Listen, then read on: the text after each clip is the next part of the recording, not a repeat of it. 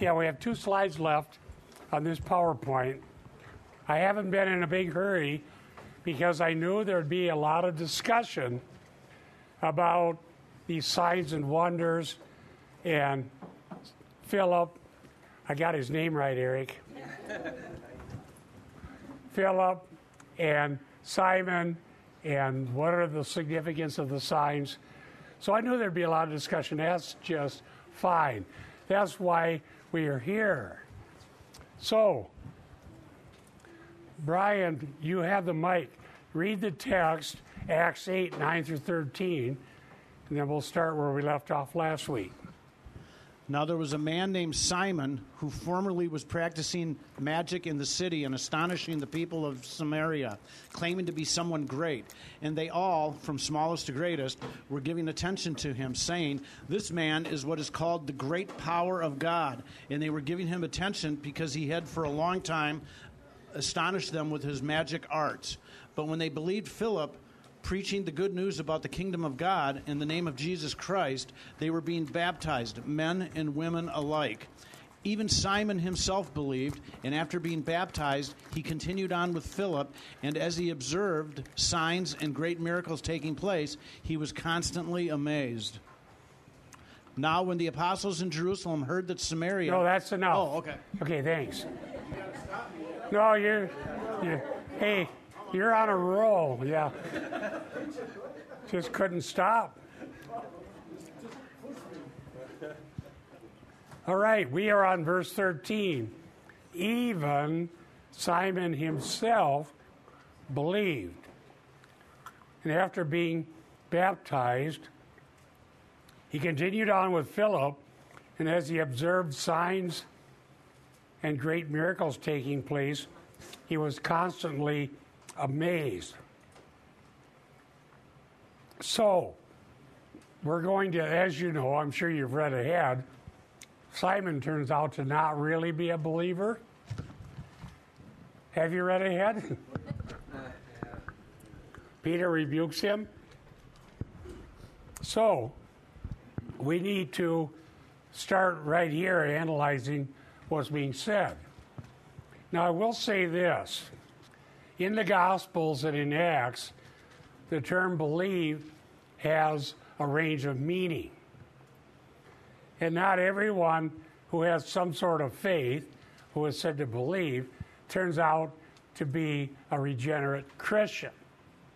If you want a really interesting example, look at John 8. I know that's not part of Luke Acts, but it's still an important gospel record. In John 8, Jesus is preaching, and some of the Jews believe.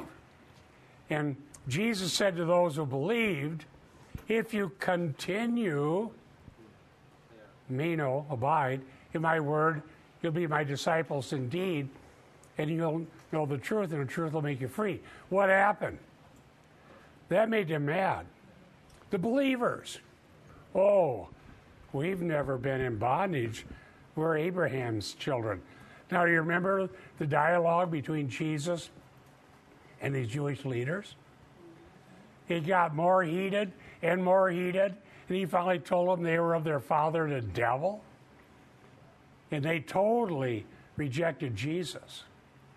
So, we need to be aware that in the Bible, there are people who believe, whose faith, when tested, turns out to be something less than true saving faith. I think that's undeniable. Yes, Brian. We see an external the belief. There's no actual circumcision of the heart. And we see that with like these TV preachers who they're only in it for their own personal gain. Yeah, they all claim to have faith. Right. And some of them say their word of faith. But their idea of faith is faith in their own words in some cases. Hey, Bob. Now, let's see if we can unpack this whole thing with Simon just a little bit, even starting here. Hey, say, Bob. Oh, yes. Sorry, let me just add one thing to this discussion. What's interesting is oftentimes the Bible uses what we call phenomenal logical language. It's the way it appears. And we see an example of that. For example, if you turn your Bibles to 2 Peter 2 and start in verse 20, it seems as if people are believers, but it's only the appearance. It's not reality. But they'll be described as if they believed, but it's not genuine. As Bob pointed out, when further testing comes, they don't have genuine faith. And you see another example of this in 2 Peter 2:20. Peter is talking about the false teachers. He says, if after they have escaped the defilements of the world through the knowledge of our Lord and Jesus Christ.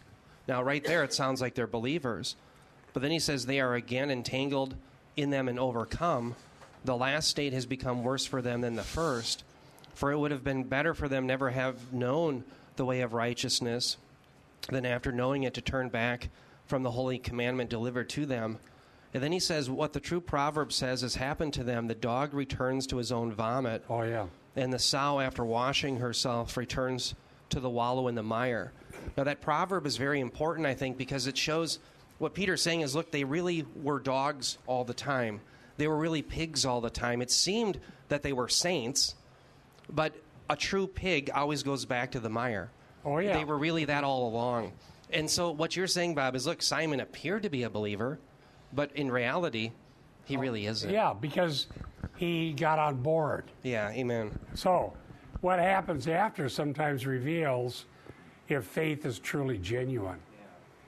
Genuine faith will be willing to embrace discipleship. Because remember Matthew 28, go make disciples. That's the imperative command. And so those who believe, we make disciples. But if they say, oh, no, I don't want anything to do with that, I don't want to really follow Jesus and submit to him, or I don't want the cross, well, you should be preaching that to start with, but people will initially believe. Now, we have some hints about Simon already in this verse 13. Simon himself believed after being baptized. Okay, so he was baptized like everybody else. And then it said he continued on with Philip. Now, that is a little hint here about what's going on. Continued on in the Greek is the same word used in Acts 2:42 for devotion to the apostles' teaching, into fellowship and prayer and breaking bread. What I think is going on was Philip's signs, which were really God's, not Philip's, that accompanied his preaching, were so powerful and so profound that Simon was really impressed. This guy's got better stuff than I do. Because the magic arts were a lucrative thing. And he is not devoted to Christ, he's devoted to Philip. And what used to happen with the magic arts, and I think it's still true today, is you had to be a disciple of someone who was practicing these things and learn their trade and learn their secrets. And then perhaps one day you could do the same thing. Okay, so he wants to be a sorcerer's apprentice because he doesn't recognize the uniqueness of Christ and the gospel. He just thinks these are better. Now, we're going to find out that this analysis is true because I read ahead. Later, when the Holy Spirit falls on people, he wants that too. You see, Philip did these other signs, and there were demons going out and things. Now the apostles come, the Holy Spirit falls on these people, and he thinks, okay, I want that. I want what Philip has. I want this. I want the whole ball of wax.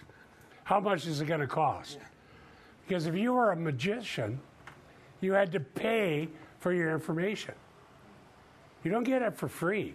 You pay for it. Later in Acts, when in Ephesus, a bunch of people believe they burned what? Anybody remember? Books of the magic arts. Those were valuable documents. They were the secrets of the trade. And you guard those secrets, because otherwise, if anybody can do these things, it's not worth anything. You guard your magical secrets. Now, I believe that Philip, and with looking at all the evidence, wanted to be devoted. Now, excuse me. I finally got Stephen out of there. Now I'm calling Simon Philip. Simon wanted what Philip had. So he's willing to do what everybody else was doing to be part of the deal. Because he was devoted, according to the Greek, to Philip as he observed signs and great miracles taking place. That's what he was interested. He was constantly amazed. Now, the word amazed is the one I introduced to you last week. Amazed is the word existemi, from histemi, to stand, and ek, out of.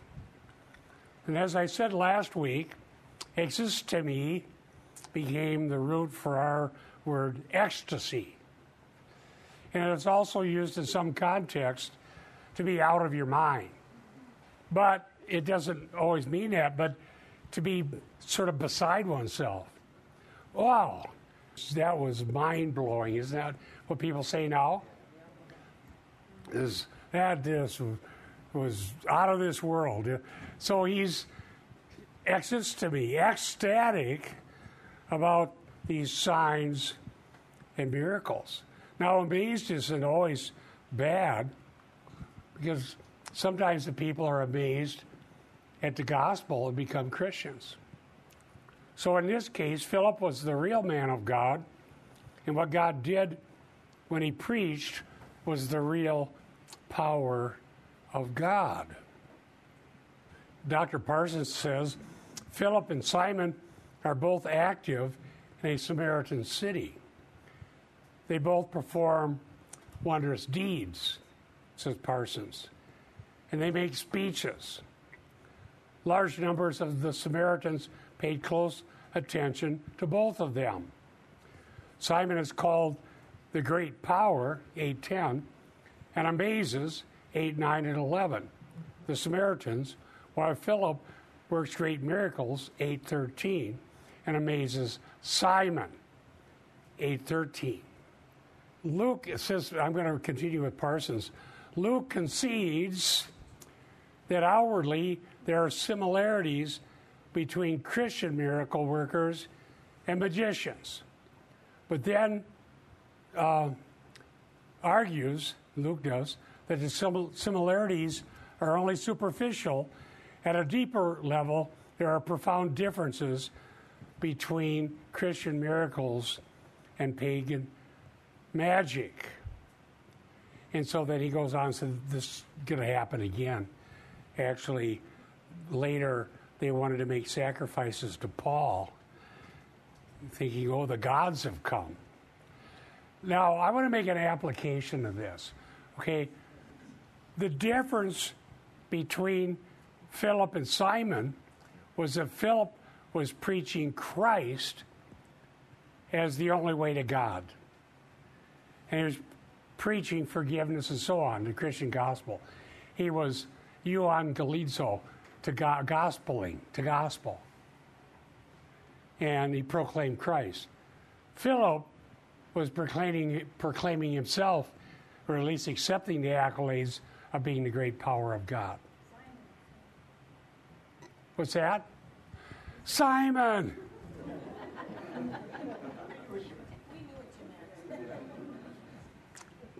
It's too early in the morning. All right.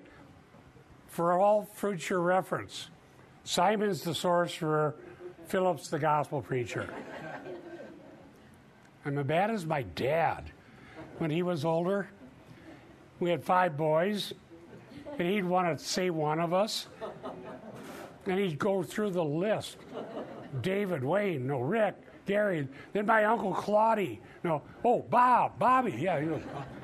He'd go through all the names until he hit one of us he was actually talking to. I'm doing that today. The older I get like my dad. All right, back to our text. Simon proclaimed himself as the great power of God. Philip proclaimed Christ as the only way to God. And that's where we get the difference. Now, can you make an application? Remember last week I passed around that sheet? This guy was a comedian, and he was a prophet. He could interpret signs and omens. He could even tell you the meaning of your own tattoos. If you don't have any tattoos, the meaning is you got good sense. Okay. But nevertheless, can you see the difference? Anybody want to comment before we go on here? Yes. Thank you. I'll get them right. You had Simon, you had Philip. White hat, black, the white hat, black hat. I mean, the white hat, Philip, he knew what was going on. He had a relationship with Jesus, and that's the way it was. You had Simon, the black hat, who we knew to be the black hat, the antithesis of who Philip is. I think I'm pretty well correct in that. Yet the people surrounding him they don't see that. They wouldn't know. They wouldn't know. No. They only see the signs and the wonders. Exactly. That's why you have to see the outcome. You have to listen and pay attention. Listen and pay attention. The preaching will reveal the truth. The guys on TV who claim to be, they're just like Simon, and they don't even blush. They send out emails. I get on the email list just to see what they're up to. They claim to be the great power of God, just like Simon. They say, we're going to go to this city and we're going to have a miracle meeting. Well, how do you know God's going to do miracles? How do you know that? You don't know that. What you can control is what you preach, unless you're a magician. And it could be these people are magicians, and that's why they know they can have a miracle meeting. Okay. Say, Bob, it reminds me of... Go ahead, yes. It reminds me of a point you had made earlier in our studies in Acts when the Sanhedrin tried to prohibit the apostles. They didn't mind them doing miracles. What bothered them was preaching the gospel. They told them not to preach Christ. And that ties into, remember the message you gave about what's a work of the Spirit? Well, work of the Spirit is the confession of Christ. That's ultimately what matters. Yeah, the true work of the Spirit is Christ. Yes, Mike. If you covered this already, I apologize, but the very first part of this verse, even Simon himself believed. Okay, now that always used to bother me, because I'd say, wait a minute, if he believed, and then Christ will not lose any that the Father has given me, he believed in the signs and the wonders. He did not believe in Christ. And just clarification there. Well, it doesn't tell us right there. A little earlier, Mike, I mentioned that the term believe in the New Testament has a range of meanings. And I went to John 8, where the Pharisees believed, and then they wanted to kill Jesus later. Okay, so when a bunch of people in the crowd listen and give a positive example, and then he wanted to be baptized, for sure when he was baptized, he would have been baptized probably in Acts, they baptized in the name of Jesus. Matthew says Father, Son, Holy Spirit, but it had to be in the name of God, right? Right. So at this point, we don't know yet. But there's little clues in the text. Later, when the Holy Spirit falls on the Samaritans, and he wants to buy it, then Peter says, you're not right with God. Exactly. Thank you. All right, so initial response is not always saving faith, But we don't know. Now, I think I mentioned this. I know I did last week. The early church, early in church history, came up with this idea that you have to catechize people for a long time, in some cases years, before you allow them to be baptized. We don't want anybody who isn't serious, so we're going to make you jump through many, many hoops before you're ever allowed to be baptized. And I'm saying, based on the pattern in Acts, a little bit later we'll talk about the Ethiopian eunuch, is that when people believe, they were baptized. That's what happened with Simon. If their faith turns out to be not genuine, well, then they're put under church discipline or they leave of their own accord. Or Peter said, you and your money can perish together. Right? They weren't wringing their hands. How did we baptize them? We shouldn't have baptized them. It doesn't say that.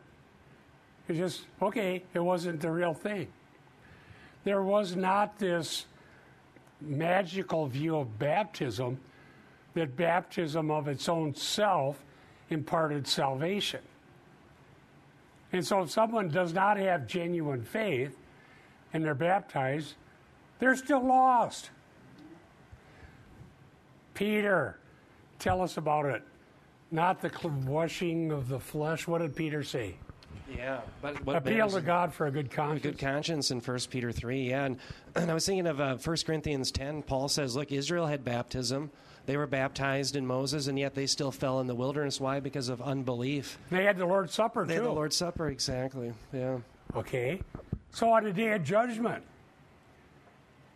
you're going to say, I was baptized Lutheran Church, Missouri Synod. Open the doors. Here I come. You ever seen that at a funeral? Oh, yeah.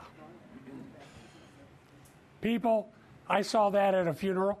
A person that we knew, friends of ours from way back, had a sister who was just never served God, wouldn't serve God, just lived for the devil, and died fairly early death. So I went to the funeral to support my friend, and the pastor said, we know she's in heaven, she was baptized.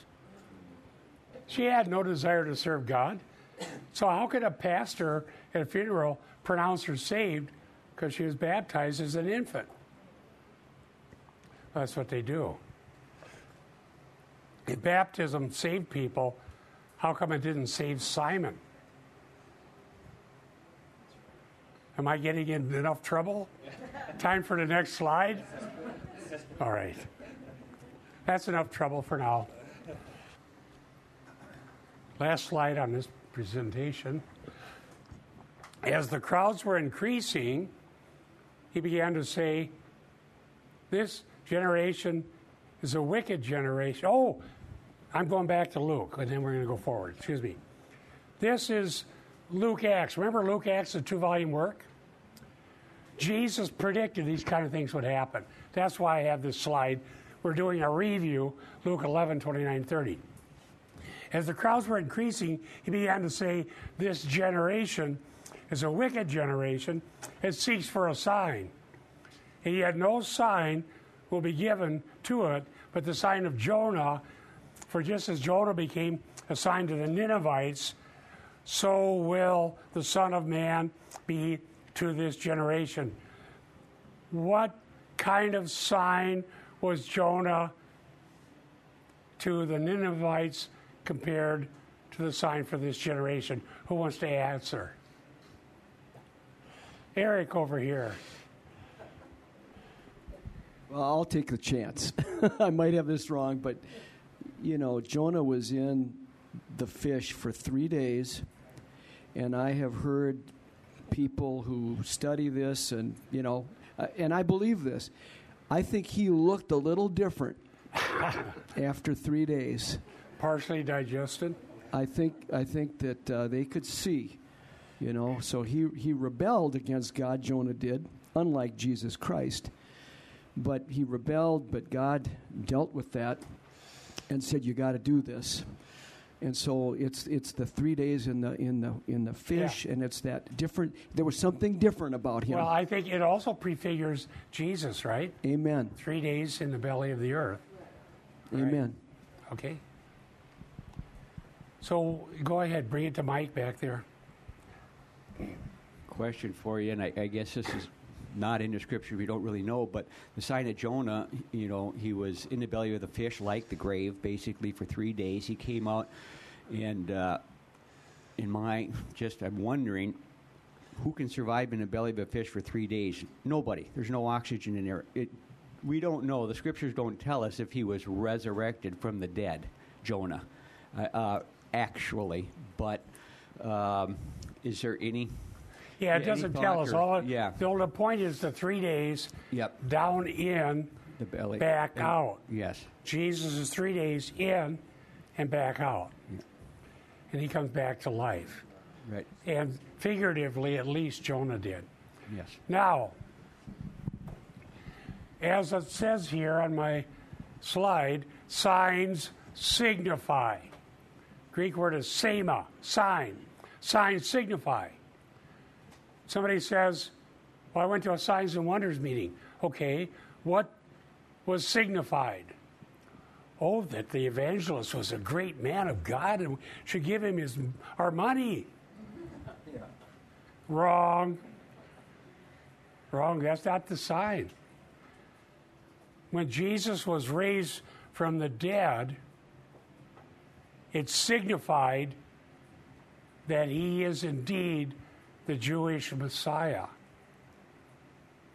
the one David wrote about, Psalm 110 and elsewhere, the ones the prophets predicted, Isaiah 53 and elsewhere, the one who himself, Yeshua, Jesus, the Messiah, predicted his own resurrection from the dead. And Jesus, when he was raised, proved that all his claims were true. Yes. I was thinking about what Jesus said about the rich man and Lazarus. And the rich man wanted to go back and tell, his brothers and warn them. Good one. He said if they don't want to believe the scriptures, they're certainly not going to believe a miracle of you coming back to life. Yeah, if they won't believe... They didn't believe Jesus even when his resurrection. Yeah, and it's still almost prophetic there, because if they won't believe Moses and the prophets, they won't believe if a man comes back from the dead. Jesus did come back from the dead. And Peter, on the day of Pentecost, preached Christ, who was raised before witnesses and bodily ascended to heaven. He preached him from the prophets, didn't he? He said, David said, thou wilt not allow thy Holy One to undergo decay. Peter said, David's tomb is here to this day, and David's in it. So it can't be talking about David. He's going to be talking about Christ. I have a passage for somebody to read, Acts 17:31. If you want to all turn to it, it's one you need to know. Otherwise, I'll read it. Acts 17:31. This was Paul preaching to the Athenian philosophers. So this is one of the more profound and interesting encounters in the book of Acts. Paul goes into Athens, where the brilliant philosophers debated, and he goes in there and preaches Christ. And this is the end of Paul's address. I'll read it. About Christ. He was preaching Christ in the resurrection. Because, says Paul, he has fixed a day in which he will judge the world in righteousness through a man whom he has appointed, having furnished proof to all men by raising him from the dead. Who is this proof for? Everyone. Men there is a generic term for persons. He furnished proof to everyone by raising him from the dead. If we refuse to believe in Christ, even though he was raised from the dead, we're still lost. There's a man, interesting guy, by the way. We used to have a VHS video of this guy. His name is Pinchas Lapide. Anybody ever heard of him? Pinchas Lapide? Eric over here has. Pinchas Lapide is a rabbi and who set out to examine all the evidence of the Christian claims.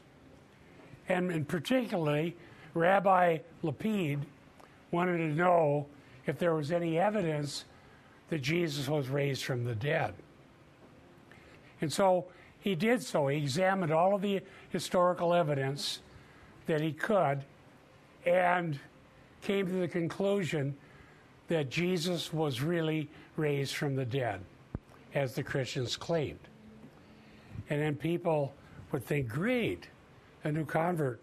But it's sad. It's an interesting case. He wrote a book called The Resurrection of Jesus, A Jewish Perspective. And Rabbi Lapide determined that Jesus was really raised from the dead, but he's just for the Gentiles, and he doesn't need Christ himself. That's what the rabbi decided. I don't say that to shame the rabbi, because I think it's honorable that he examined the evidence. Evidence will point us in the right direction. When I was a science and engineering student at Iowa State, it was evidence from molecules, particularly the heme molecule that carries oxygen in the blood, that led me to believe in God. I had given up on the church and I'd given up on religion.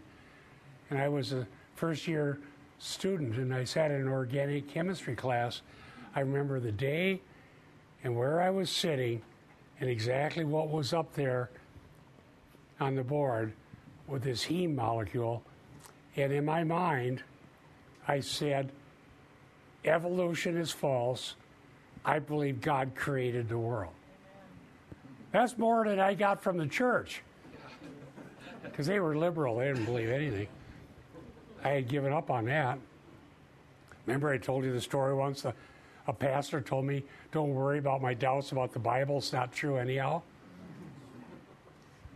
3 months later, I became a Christian. But the evidence points to the truth. And Paul says this. Now we have these neo-Orthodox and now emergent, which is, I think, just a development of neo-Orthodoxy, who say you have to take a blind leap.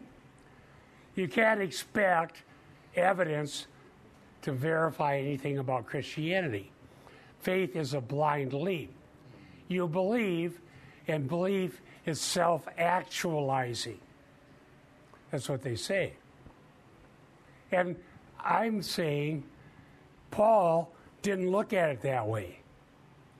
Paul said that the resurrection proved the reality of Christ's claims and did so to all people. And therefore, Paul talks about judgment. He's going to judge the world through this man. Look at this, Acts 17:31. He's fixed today in which he'll judge the world. So you could say, oh, nobody can believe evidence. That's a throwback to Enlightenment rationalism. That's what the emergents say. You can't know any of these things. They are the little engine they couldn't. You can't know, you can't know, you can't know, you can't know. And Paul says you can't know. And not only can you know, but on the day of judgment, you're going to be accountable to God based on this, that Jesus was raised from the dead. Now, I was in a church that was just fully liberal. Liberalism says you can't believe any miracles. So liberalism says the Bible contains the Word of God. Neo-Orthodoxy says the Bible becomes the Word of God when you take this blind leap of faith. Orthodoxy says the Bible is the Word of God.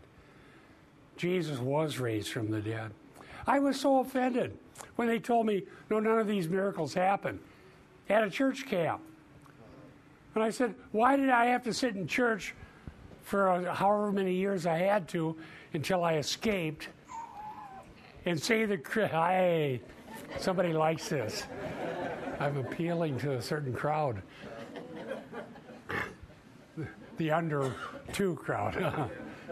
Anyhow, why did I have to sit in church and swear to believe in the resurrection only to find out it never happened? We need to believe. Now we finished that PowerPoint. We're going to launch the next one. You already have it. Say, Bob, Go ahead. I'll just kind of fill in a little bit while you're doing this. One thing that I think is interesting in that Luke 11 is the phrase, this generation. Yes. And you wrote an article about that, and I just want to turn everyone's attention. Bob has a CIC article that he had written about this generation. This generation is not being used as a 40-year window of people, but it's actually being used as a pejorative for people really for all time during this age who are characterized like the Jewish leadership was with unbelief. So this generation is characterized by unbelief, and when Jesus says there's no sign except the sign of Jonah, consider that in our eschatology. We laid out in the Olivet Discourse that all of the signs happen when? Within the 70th week of Daniel. Well, when does the 70th week of Daniel happen? It's imminent. So there's no sign to tip you off as to when he comes. Why? Because no sign is going to be given except the sign of Jonah, the resurrection. Amen. And so this is a way we can kind of put some of these things together. This generation is not a 40-year window. It's all unbelievers, all people in this church age who are characterized by disbelief in the Messiah. And Bob proves that in his article. I wrote an article proving that. I used it in a debate with an amillennialist. Yeah. Interesting what some of the amillennialists said about my article. One said to me, well, I never heard that before. Well, I don't care. I think it's valid. I don't care if you heard it. Is this a valid argument? They couldn't argue. Why? Because if it was a 40-year time period, there were people in that period who did believe. Yeah, exactly. It wasn't universal unbelief. It was just a moral statement about the ones who refused to believe in Christ, even though he was raised. Well, you can go read the article on CIC. Next section, we're making progress. Eric, do you want to read it? Sure. Acts 8:14 to 17. 8:14 to 17. It says, now when the apostles at Jerusalem heard that Samaria had received the word of God, they sent to them Peter and John, who came down and prayed for them that they might receive the Holy Spirit. For he had not yet fallen on any of them, but they had only been baptized in the name of the Lord Jesus. Then they laid their hands on them, and they received the Holy Spirit. Okay. Very good. Very interesting. Let's go to verse 14. And I want to help you understand this. It's really important. Now, when the apostles in Jerusalem heard Samaria had received the word of God, they sent Peter and John. So we know from Acts 8:1 they stayed in Jerusalem. So it was Philip who brought the gospel to the Samaritans. And that they were willing to send apostles to check this out is a very good thing.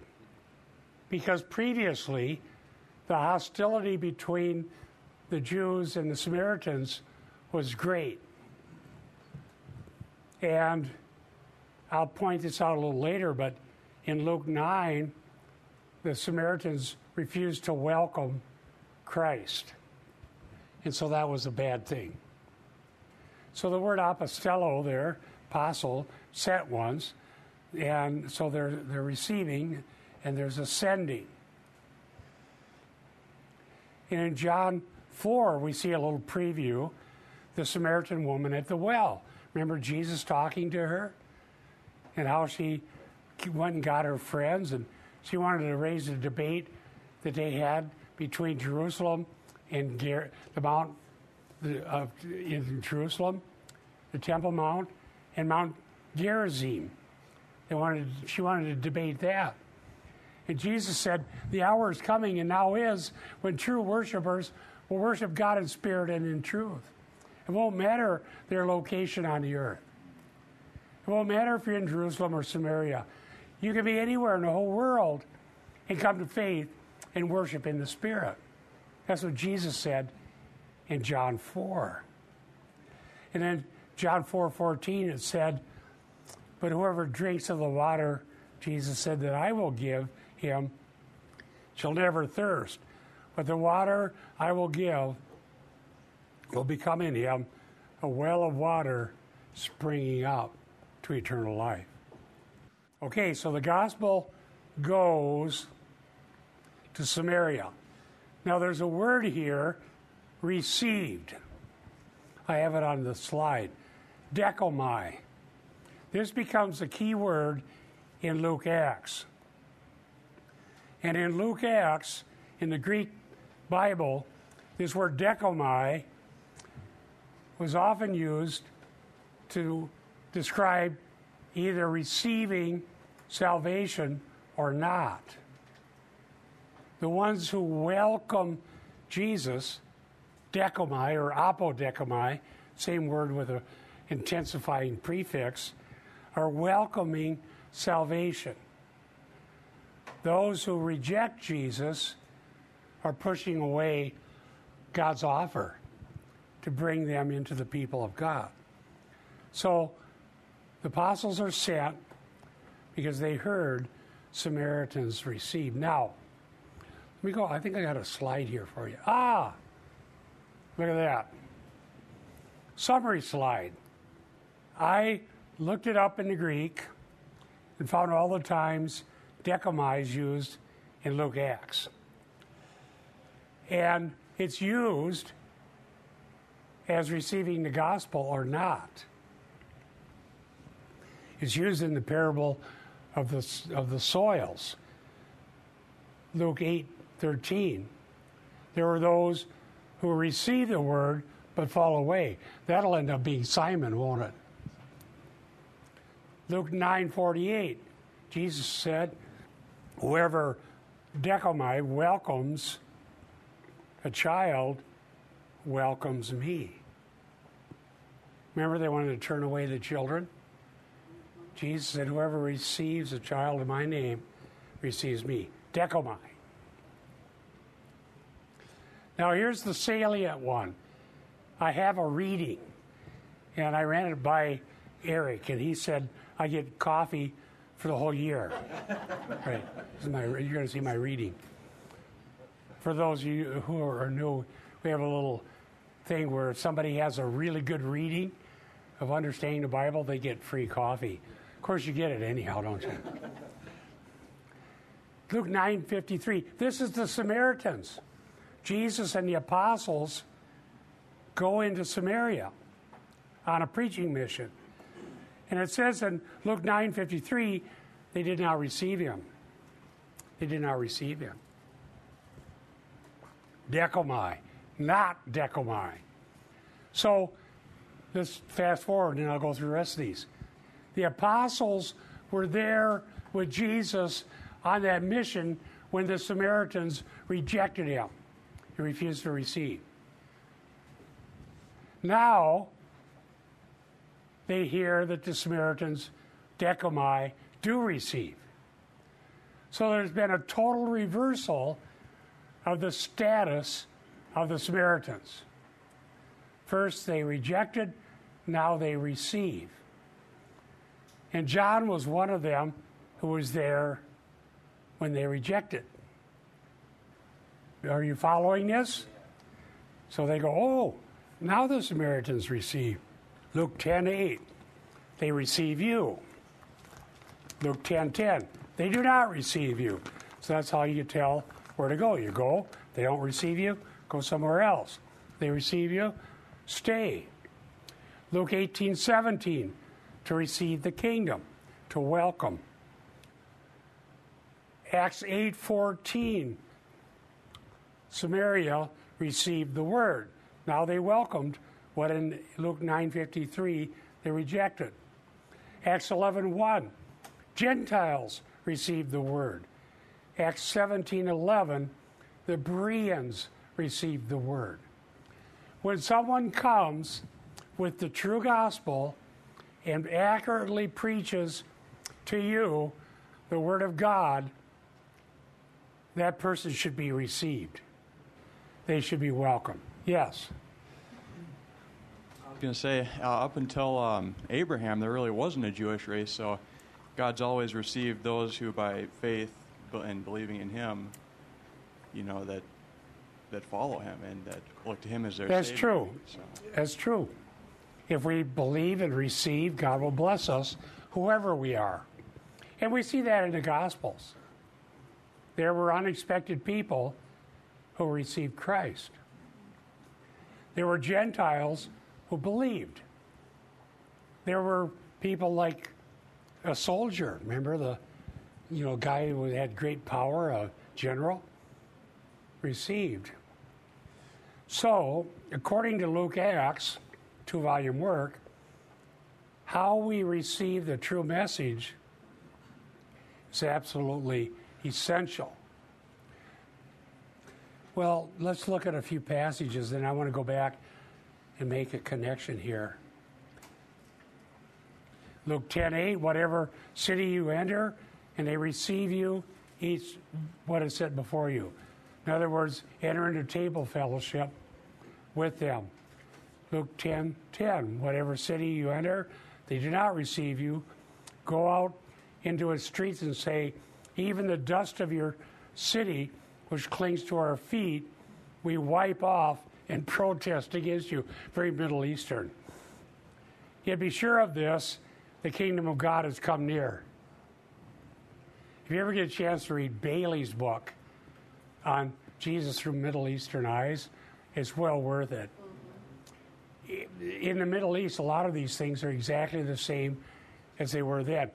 A shame-honor society. And when somebody's shamed, they're going to be very, very angry. And if they're honored, they're treated as your long-lost best friend. Well, I hope I get this word right, but this whole slide could be like compatibilism, where God commands something and then man has the ability? Well, if we do receive him, it's because of a prior work of grace.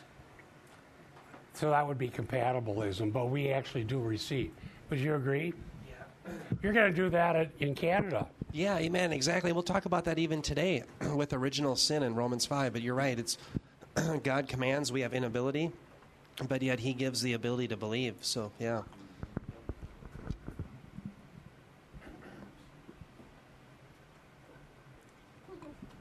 Is it on? Yeah. I'm actually making kind of a joke here. Luke 10:10, okay? It's just, wasn't that funny? That was very funny. Nowadays there's a lot of churches that say if people don't receive the gospel, we better address their felt needs and all of that, And so the joke would be, well, certainly the Bible must have translated something wrong here when Jesus said, if they do not receive you, you leave. You go to those who will. Now, the church writ large, I guess, there's so many denominations and groups, they reject that. They want us to be, they want all. And we need to change our message. Yeah, and so it's a terrible tragedy what they're doing. Yeah, they don't. I'm going to talk about that in Canada, by the way, in our preaching mission. I'm going to talk about how the seeker movement really goes astray, and you make the church something God didn't intend. I want to get to this reading now. If you want to, let's all do this, and I want to give you my reading. Turn to Luke 9:52, and keep your finger there, Luke 9:52 through 55.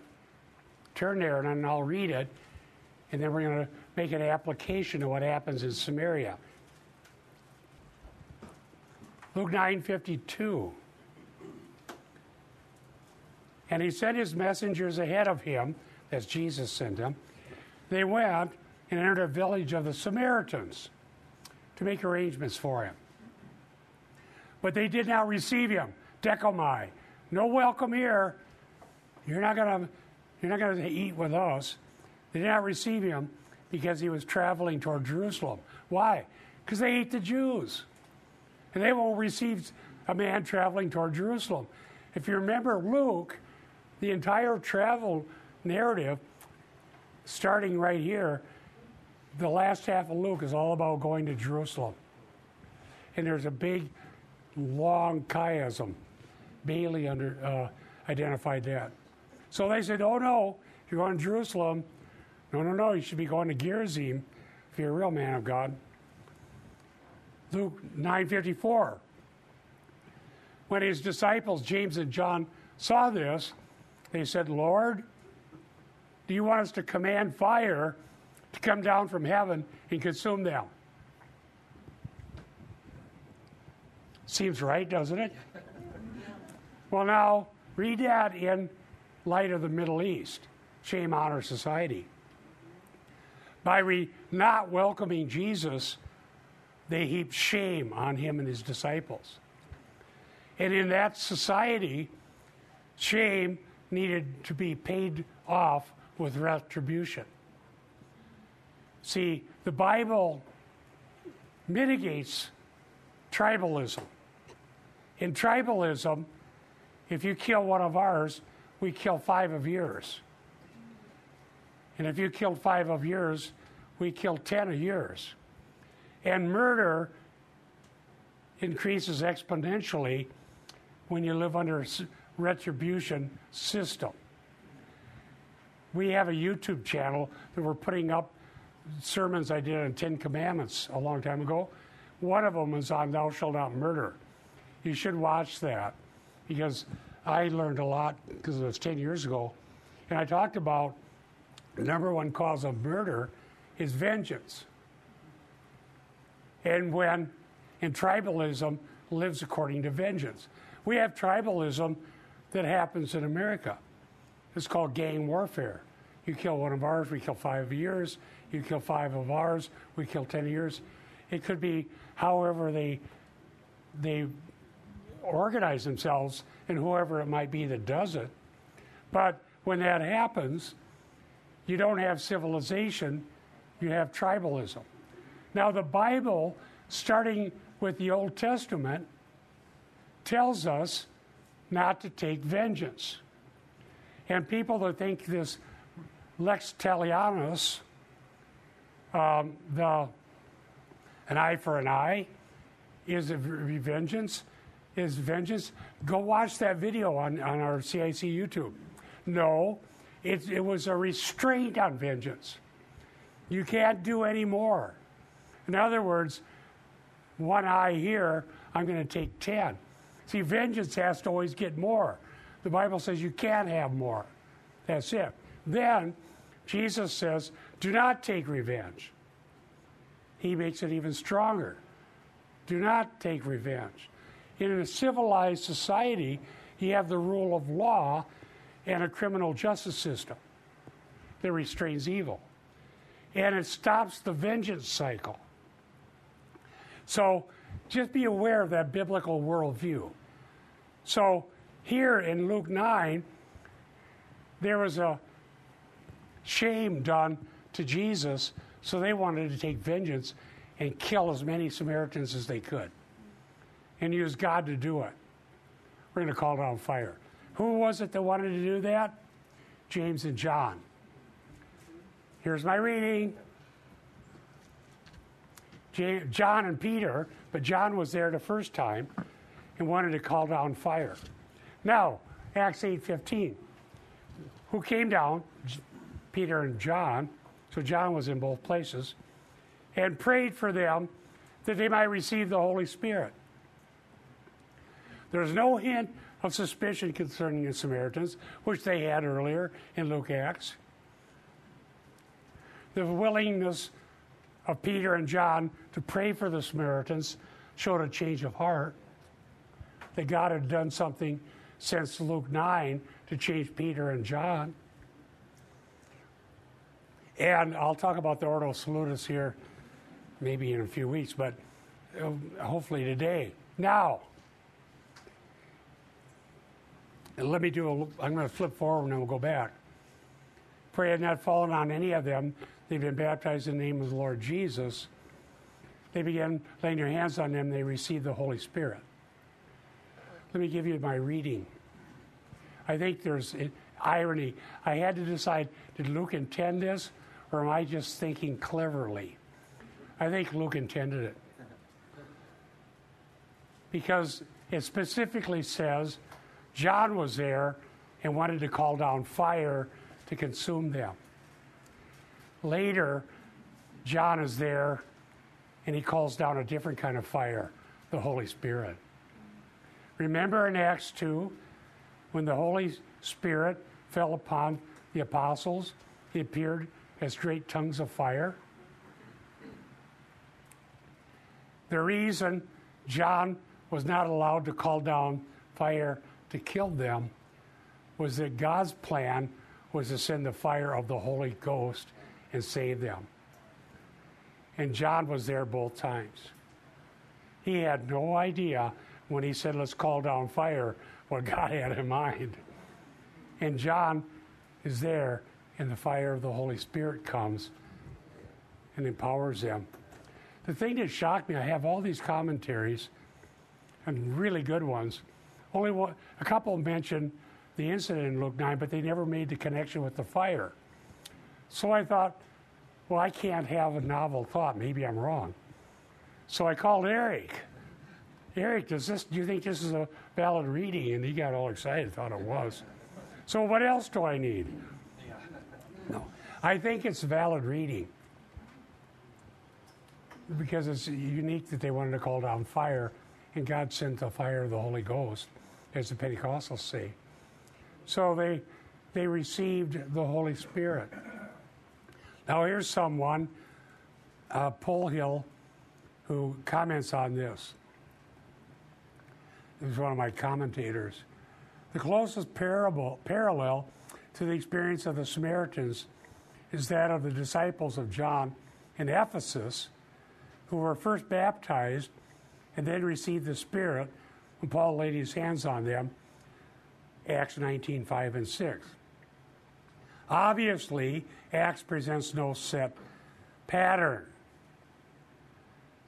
The Spirit is connected with becoming a Christian. Sometimes the Spirit's connected with the laying on of hands, sometimes not. Sometimes the coming of the Spirit precedes baptism. Sometimes it follows. The Spirit blows where it wills, John 3:8. The Spirit, says Paul Hill, cannot be tied down to any manipulative human schema. Through Peter and John's participation, the Samaritan mission was given the stamp of approval of the Mother Church in Jerusalem. Here's what I believe. See, when I was a Pentecostal in the early 70s, we were always trying to prove tongues is the sign of the Holy Ghost. So then we just went through all these cases trying to prove that. But it doesn't really work, all right? That's what I mean by ordo salutis. What does ordo salutis mean? Order of salvation. Yeah, order of salvation. This happens, then this happens, then this happens. Any discussion of ordo salutis, it's Latin, is always talking about logical relationships, not chronological ones for the most part. Is that right? Yeah. What comes first? Regeneration or faith, for example. Reformed says regeneration precedes faith. The Arminians say faith comes first and then regeneration.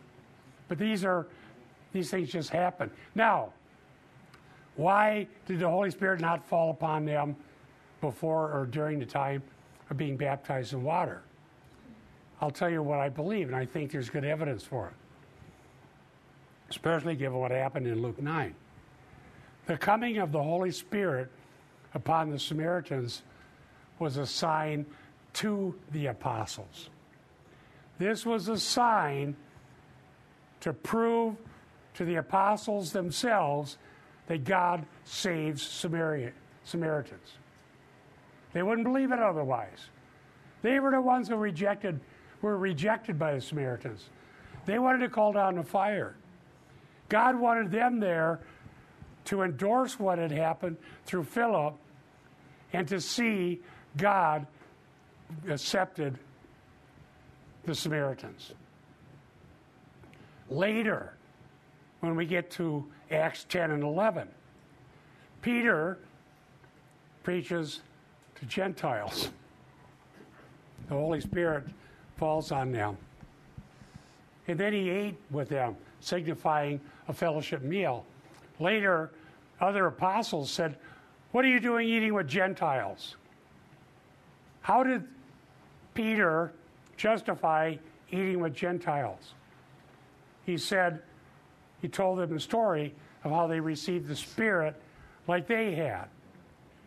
And when Peter recounted that, the other apostles started rejoicing. Well, God does save Gentiles. It's not that Jesus hadn't told them that. It's just too hard to believe. Gentiles are unclean. Yes, and then we got to be done here. Just another application or implication about the disciples wanting to call down fire. It shows not a forgiving spirit, not a loving spirit, and it's something that we as believers all need to. They were believers, they were true disciples, but yet they needed to be transformed more. Our heart, it reveals a bad. I think Eric talked about this last Sunday. It reveals a spirit that's not right in us, and we, Yes. So. Good. That's a good point. It's a good application. As we close, dear saints, we've got to guard our own hearts. We can be so prejudiced about whatever and whoever that we care more about our feelings than about the salvation of the lost. And I've said many times that calling down a fire that James and John wanted, God did not give that power to Christians. If he did, we'd all be dead in the church. We get mad at somebody and zoop, they'd be gone. Not to mention all the drivers out there. Oh, what happened to them? But we're not good ones to have that power. We get too angry. Let's apply it. Whoever we may go to, do we know ahead of time who God is going to save? Yes or no?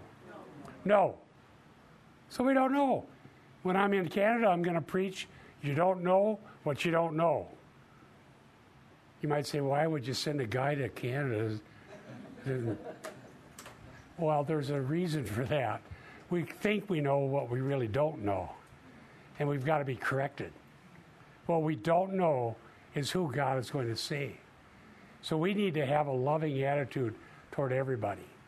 And I'm pointing to myself. I need that. Especially people at the boat landing. I tell you now, I kid you not, I'm working on that one. I got convicted last time I went. On the way home, I said, oh, God, forgive me. I got mad at the boat landing again. Let's pray. Thank you, Lord, for what you've done and how we can learn. Help us to be more concerned about the coming of the Holy Spirit than about our wanting to take vengeance. Help us, Lord. We need our hearts changed so that we'll be loving. Help us learn in Jesus' name. Amen.